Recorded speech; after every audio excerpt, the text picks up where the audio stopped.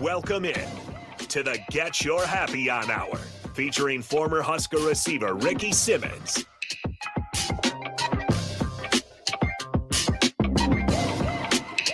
What? Man, look at here. We back. The Get Your Happy On Hour, 93.7 The Ticket. I'm your host, Ricky C. Simmons. Man, look at here. This is Father's Day. So happy Father's Day to everybody out there, and hope everybody's being safe, being smart about it, because it's real easy to make some bad choices, and people seem to be kind of unique on holidays. So you guys be safe out there, and just know that I want y'all to still get your happy on, but I don't want you to harm yourself.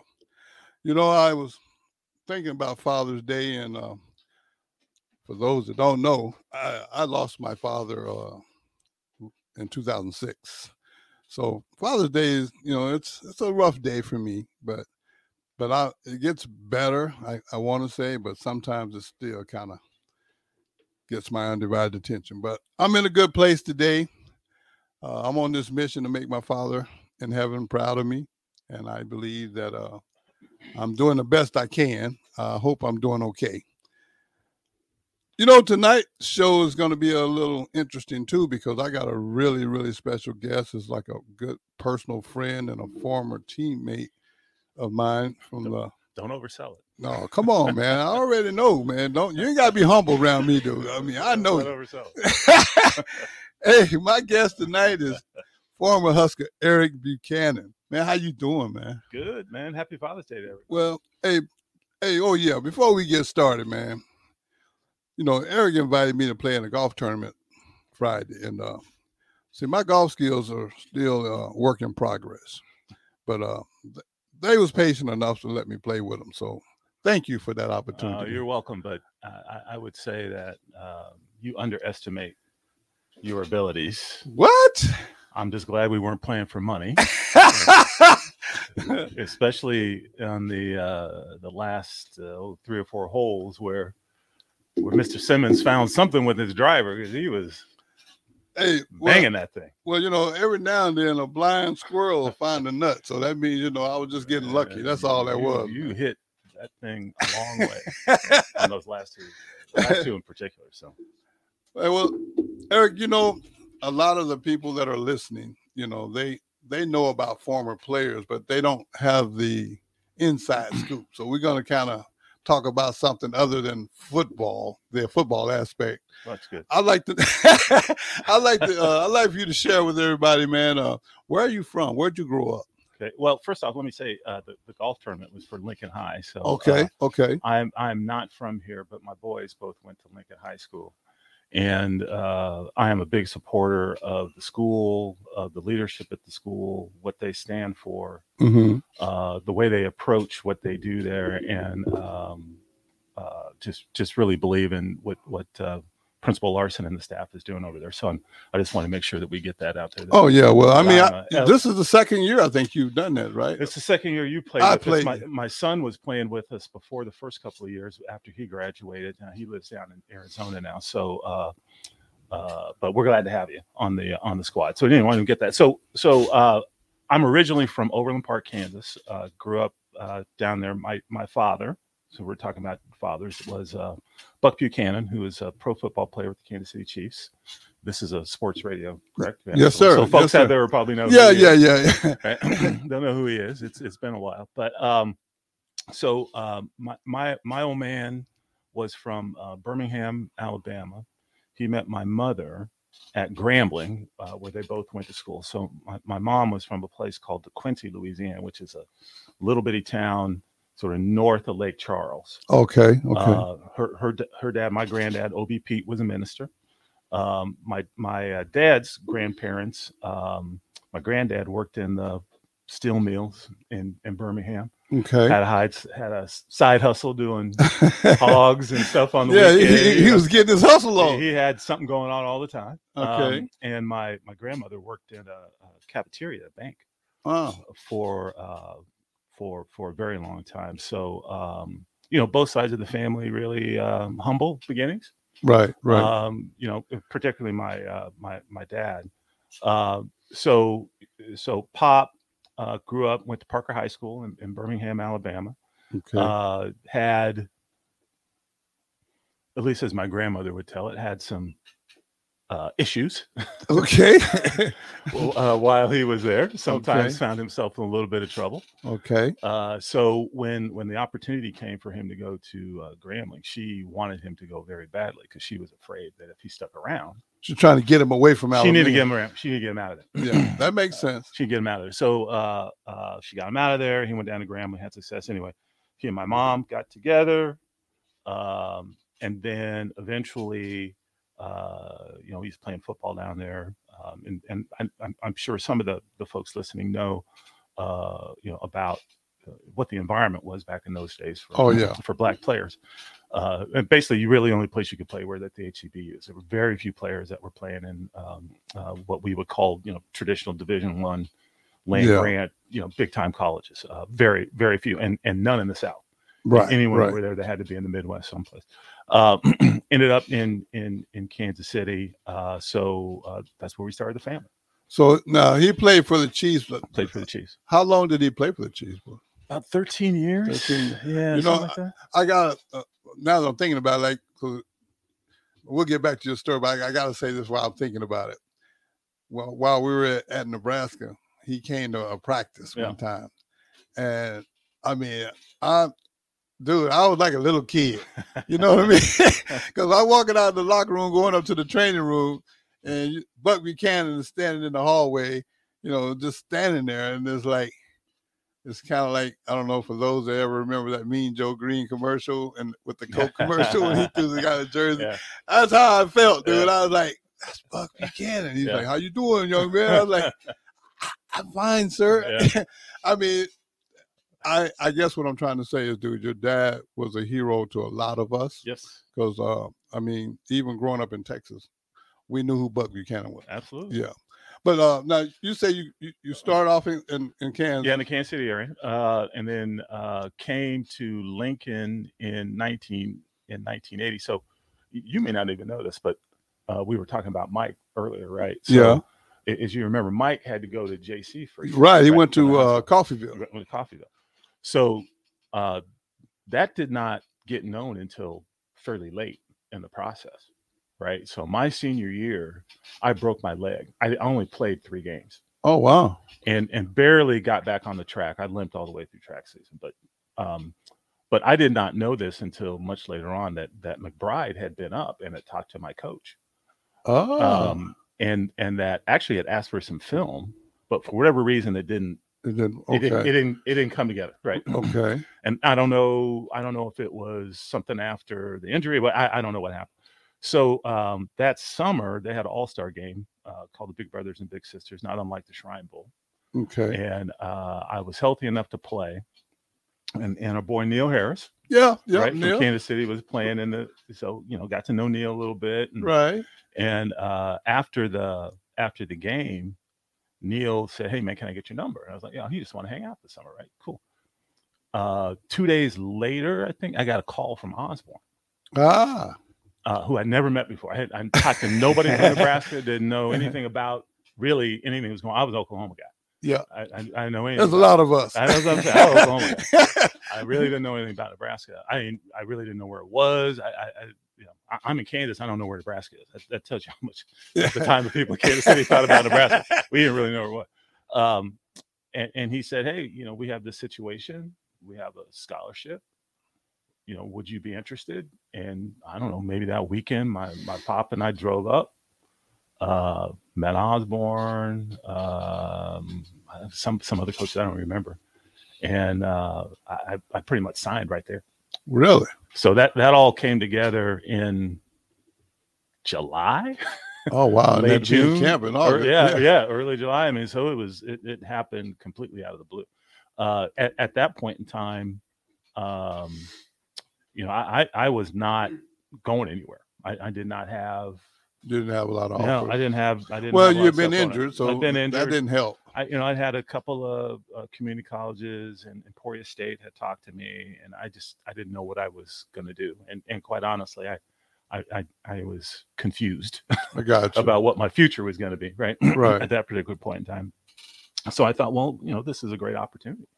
No, yeah. So I should, I should do that. So, but I got to tell you this too. So I came up, and I'd not been around like a big time college football program. I'd been around, pros, but I'd not been around big time college football program. So this is the summer I come up. So I saw Russell Gary, Rodney Lewis, and Rod Horn, and they were lifted. Yeah.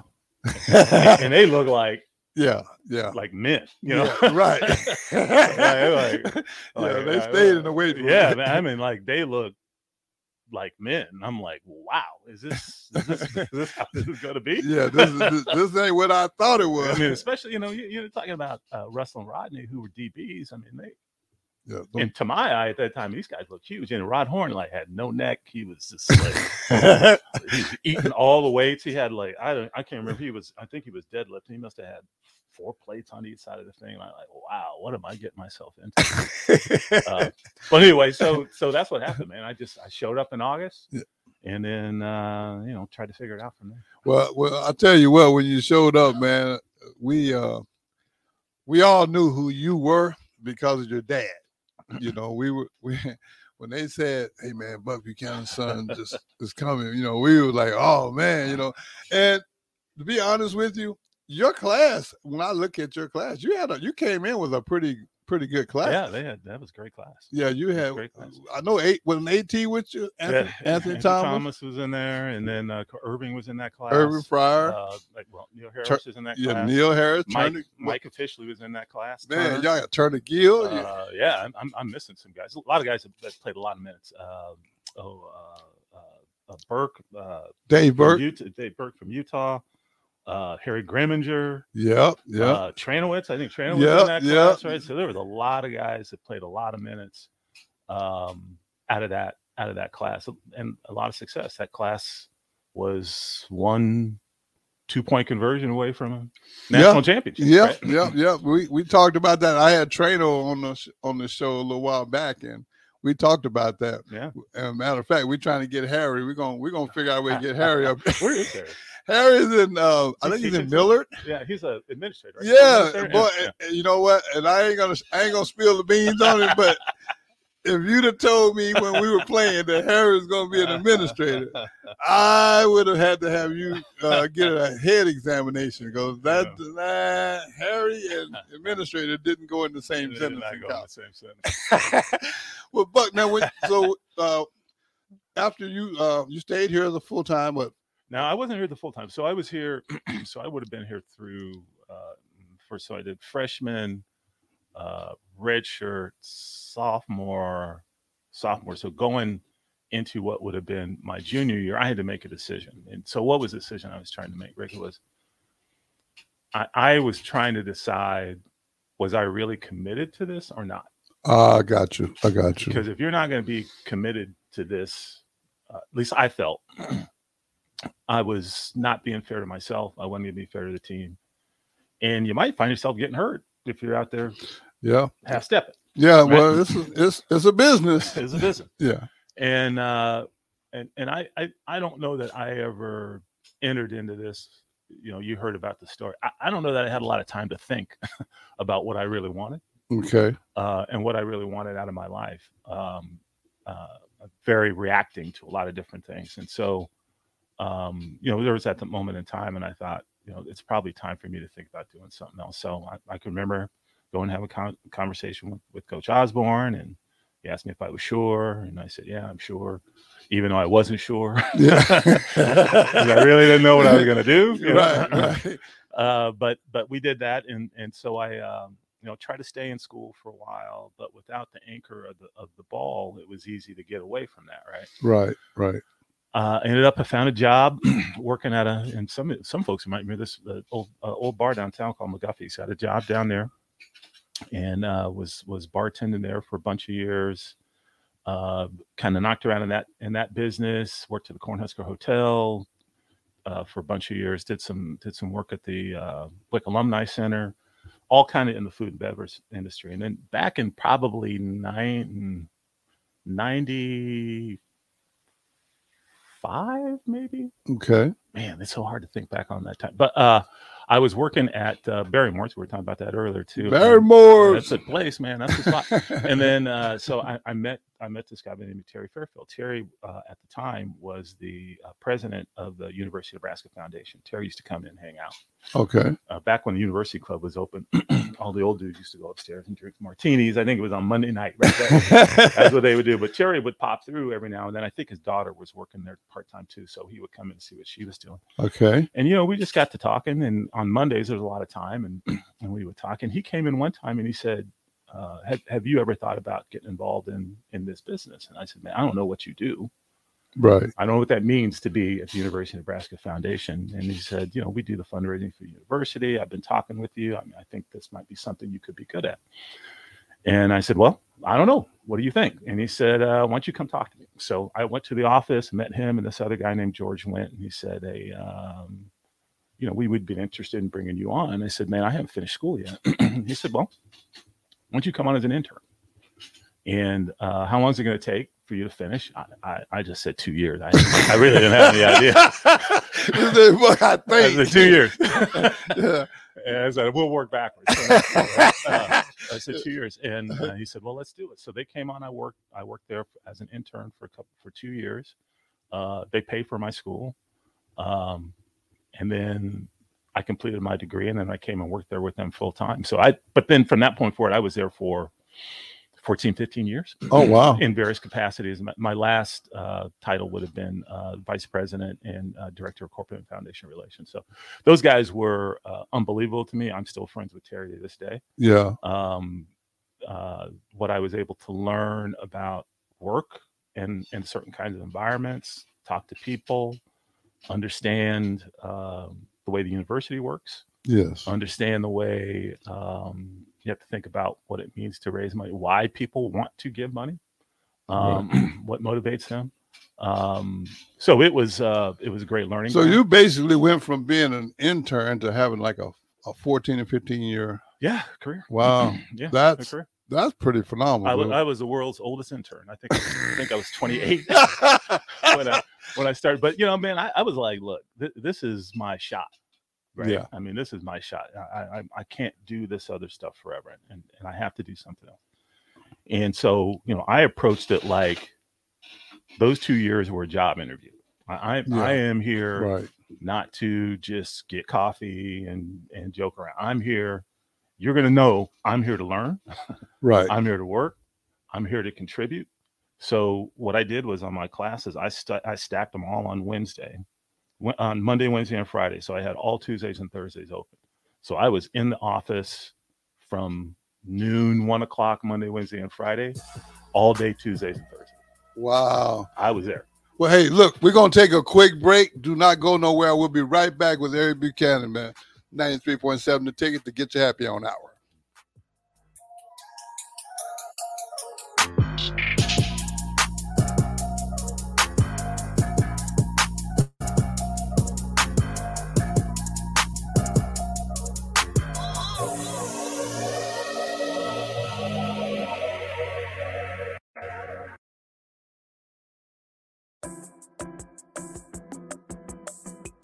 Back to the Get Your Happy On Hour, featuring former Husker receiver Ricky Simmons.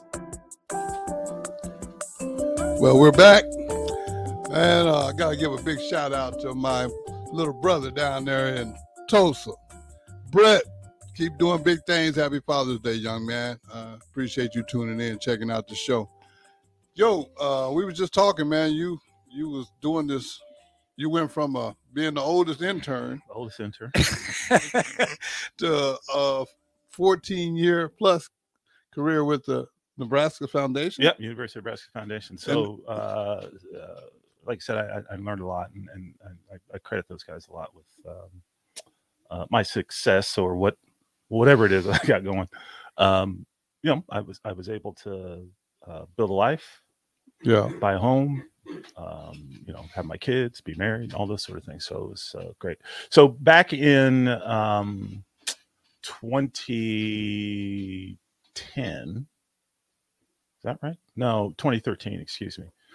just before in 2012, we were working on an initiative that ended up being the Buffett Early Childhood Institute, which is based in Omaha. And during that time period, I got to meet some people affiliated with the Buffett Early Childhood Fund. Buffett Early Childhood Fund is based out of Omaha.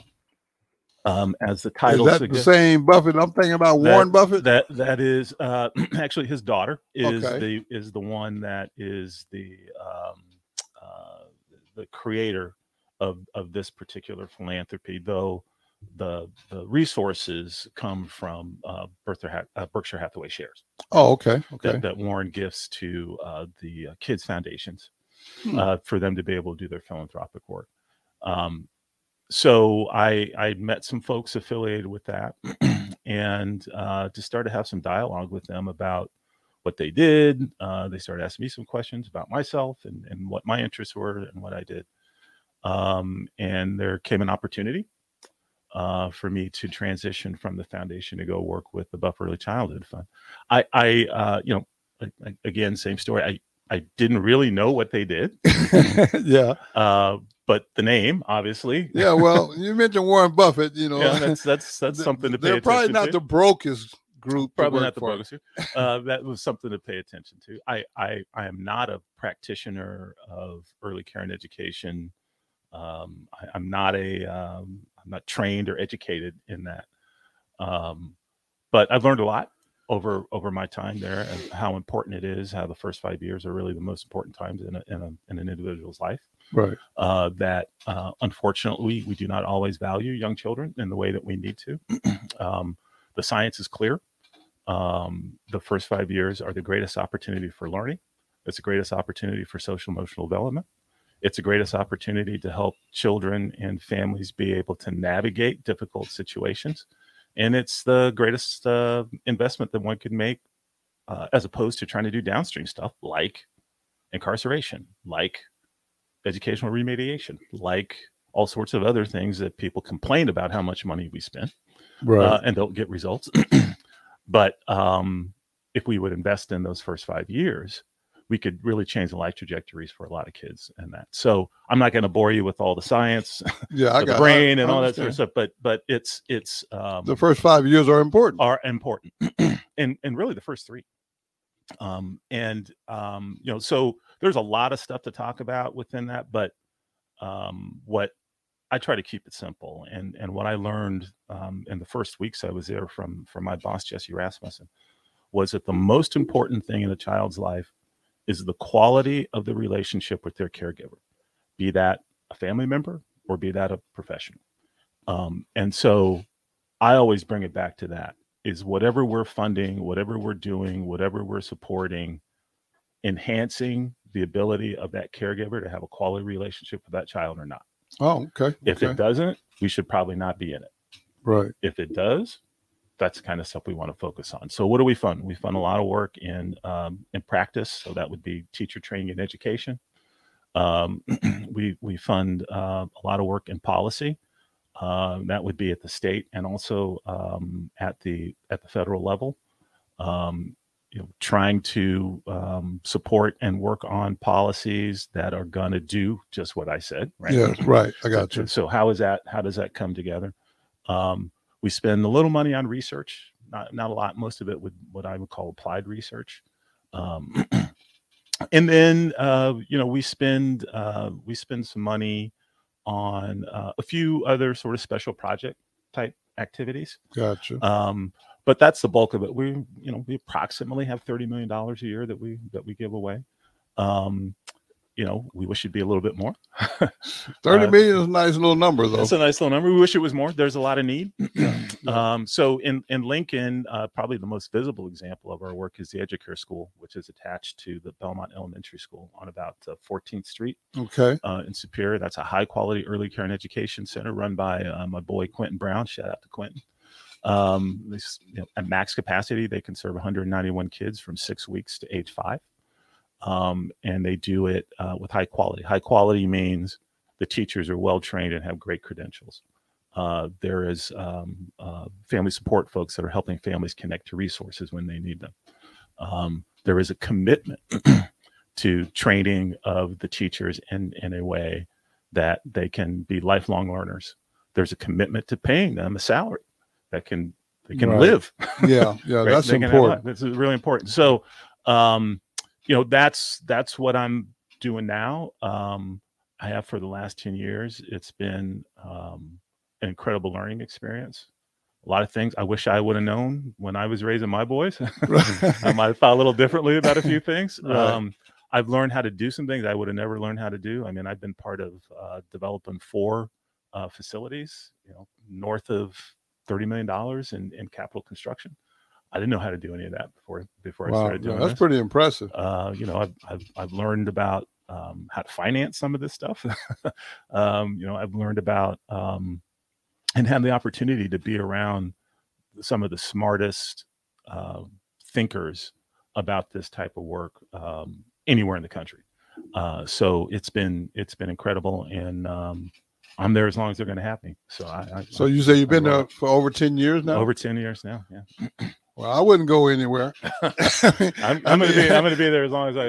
And I think the other thing I would say, Rick, too, is that not only is that enriched me in all sorts of ways, it's also afforded me an opportunity to be able to talk about something that I didn't even know I was that passionate about. Right. Yeah. I mean, until I got into it, and as you start to uncover and think about it and consider how important that time period is, it makes you even more passionate. I was sitting there listening to you when you said like those first 5 years, and then I have had the pleasure of going into some of these middle schools and high schools, and some of these kids are kind of, and I'm not labeling them, but they just seem to be a little out of control. Yeah.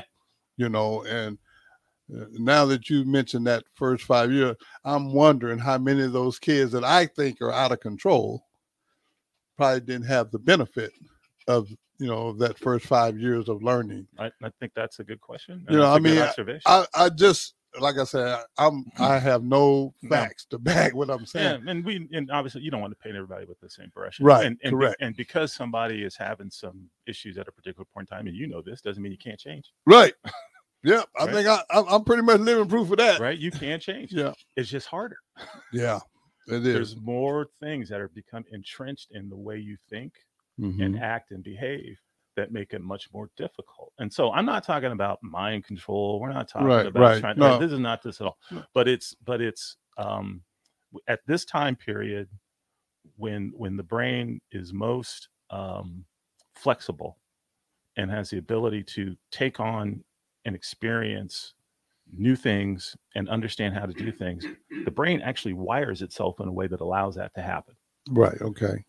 It's like building a foundation. It's like building a foundation. And like building the foundation, if you don't use it, you will lose it.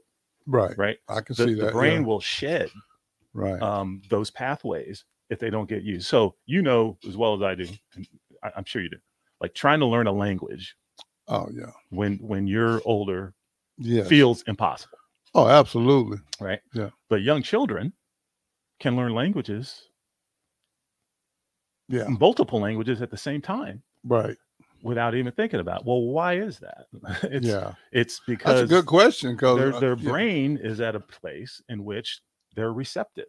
But the longer you go without that sort of experience, then they come like us, right? You can't learn it because those pieces of the brain have now been whittled away. So so it's really important thing to do. And not only that, it's critically important for family economic security. If families don't feel confident and comfortable that their kids are at a place that's good, where they're safe and where they can be healthy, they won't work.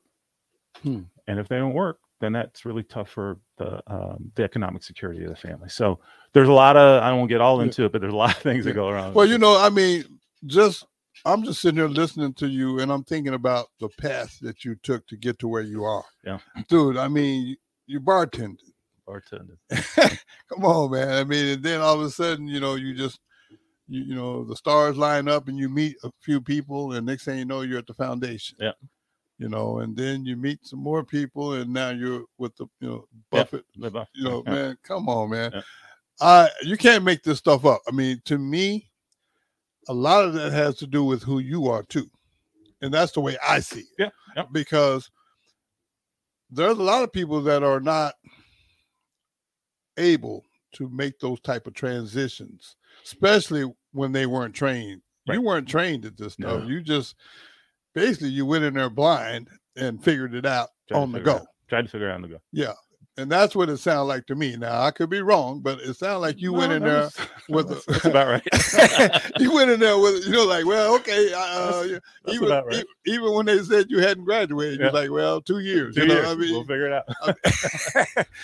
Dude, I mean, I guess what I'm trying to say is, man, I'm proud of you. Well, thank you. Yeah, I'm very proud of you because everybody can't do that.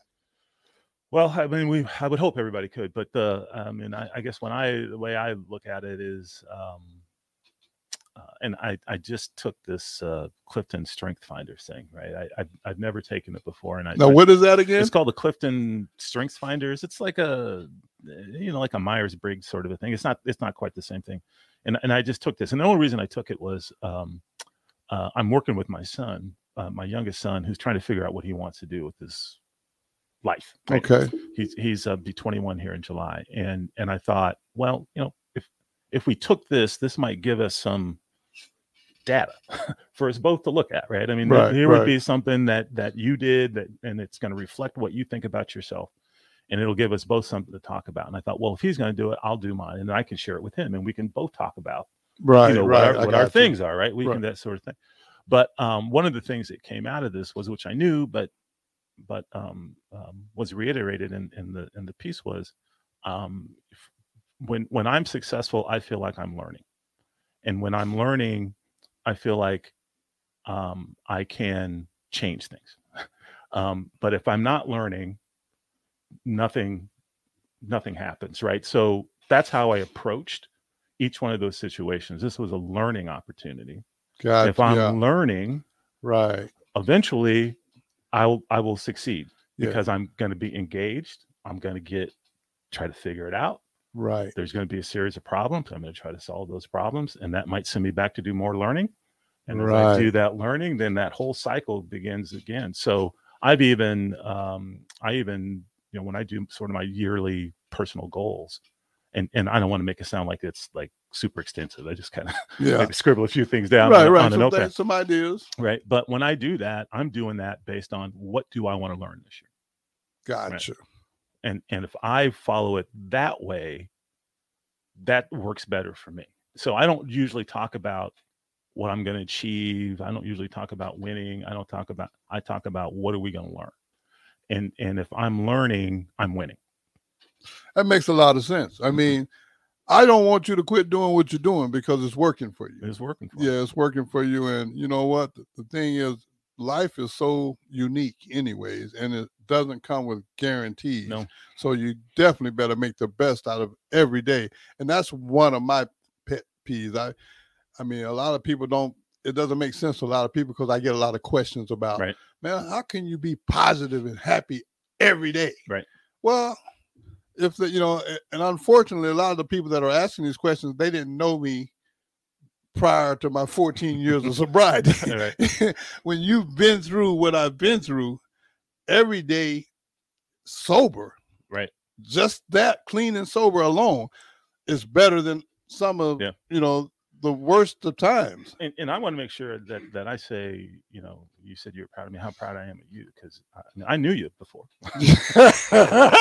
Yes, sir. I know some of the things. Yeah, I don't know. I don't know everything, but you know a lot of it. I know a lot of it. And, you know a lot of it. And I know it wasn't easy. No. For you, and there were a lot of things that were really tough, and some experiences that I'm sure you didn't want to experience, but but you went through. But to see you now, 14 years later, coming out on the other side, sitting here talking on the radio, I would have never thought. No, well, matter of fact, I didn't want to be around nobody to talk for a long time. So I'll say thank you for that as well, man. And and I don't want anyone to think that like for the things that I've accomplished personally, that they were easy. But you know what? I just want to be an example that it can be done. Right. And that's the same thing I'm looking at you. I mean, the stuff you accomplished was not easy, dude. I don't care who you are. You can't go from bartending to what you're doing. Mm-hmm. I mean, that's just not an easy transition. It's one thing to be a bartender and then go be a server, right? You know. So what I'm saying to you, man, is keep doing what you're doing. And I want you guys to, hey, you guys don't go nowhere. We're going to take one more break, and we're going to come back with 93.7 The Ticket to get you happy on hour.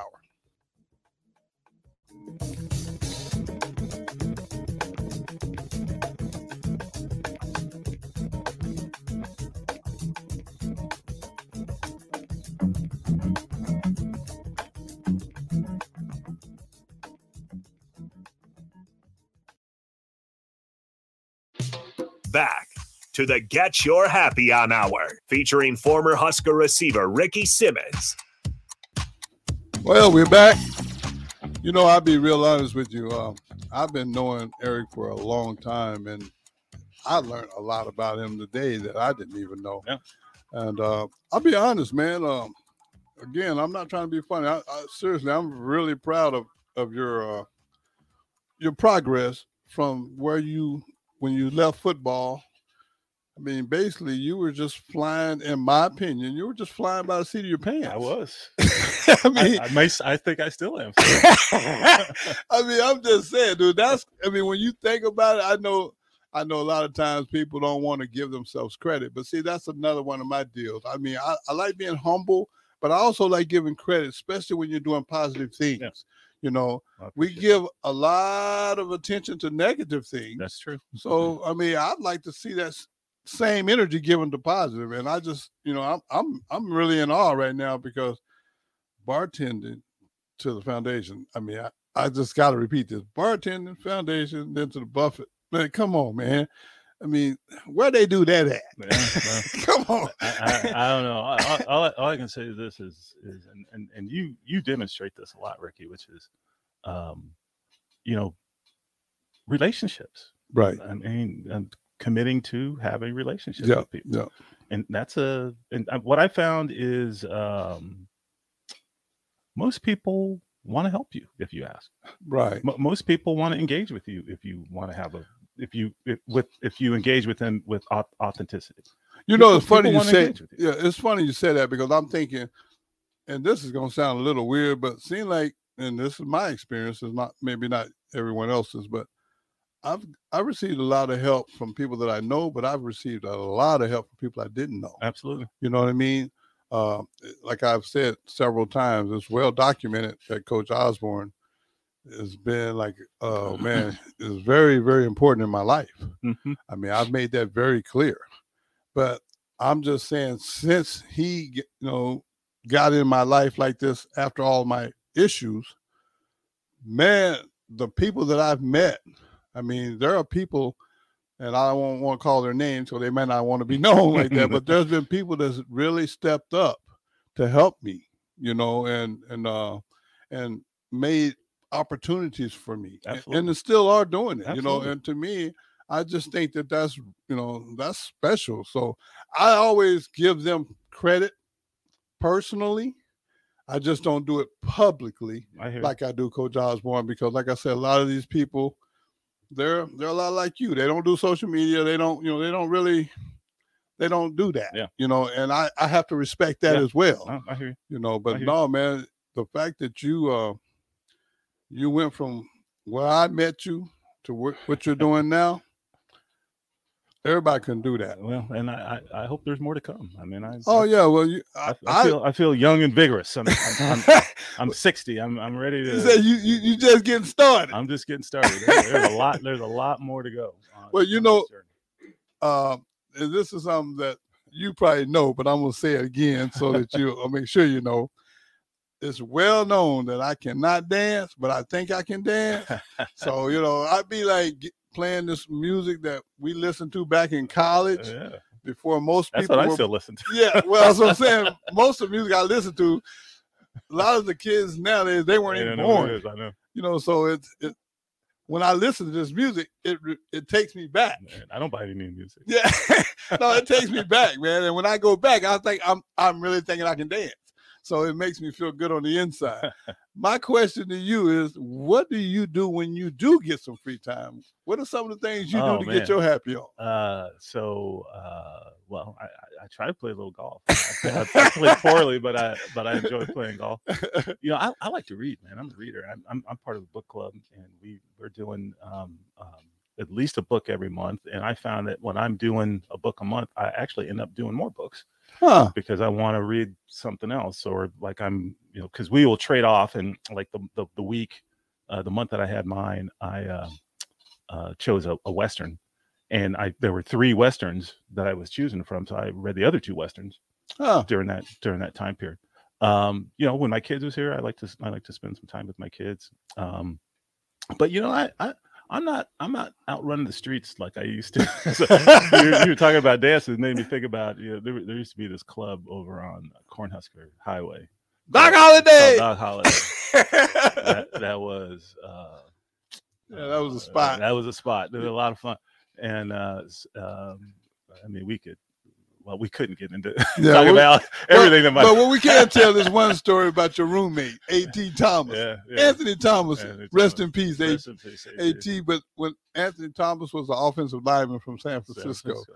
And this dude was like, back when he came to play the offensive line for Nebraska, this guy was probably 300 pounds. Close to it. And that was unheard of, but he was the most athletic person you ever want to meet. And to top it all off, he was the best dancer on the team. He was the best dancer on the team. Now, this dude could dance. By far. I mean, he would dance all night long. And then when they called last call, then he'd be like, hey, Rick, let me get your keys. I need to go to the car and get a dry shirt. But, I mean, I laugh about some of the things that we did. But he would sweat through that shit. Yeah. Anthony Thomas could dance, man. I mean, for a 300-pound offensive lineman, this dude was light on his feet. He was unbelievable. And he used to have. I mean, it was when I decided to retire. The hardest thing was to leave you guys. Yeah. Right. Because if you're not part of the team, that's a different thing, right? Right. And because it was so much fun. Yeah, I mean, you guys were fun. I got to meet guys from all over the country I would have never met before. All kinds of personalities, people with all kinds of experiences, and just all kinds of points of view. We used to, and you know, we had some good times though. Really, you know, I mean, even though it was just some of the best times of my life. Yeah, and the same for me. I mean, and to this very day, I'm still friends with guys. Absolutely. I mean, I was looking at some of the Father Day texts I was sending out today. I mean, I was sending them to Mike Rozier, Roger Craig, you know, Irvin Fryer. I'm thinking, man, I've known these guys since we were teenagers. Yeah. You know, and we're still friends to this day. So. And it's just the whole the vibe, man. I mean, it was, I don't know what it's like over there today. Yeah. But we had a hell of a time. Oh, yeah. And we was always together, too. We were always together. Hey, I want to thank everybody for tuning in, man. This was a great show. I've had a lot of fun with my friend here. Thank you again, Eric, man, for coming on. Hey, rest in peace, Nate Mason. Yeah, rest in peace, Nate. That was my roommate from Greenville, Texas. I want to end the show like I always do. Every day you blessed to see, it truly is another day in paradise. And no matter what, you got to get your happy on. That's right, baby. Woo! Thank y'all. Y'all take care.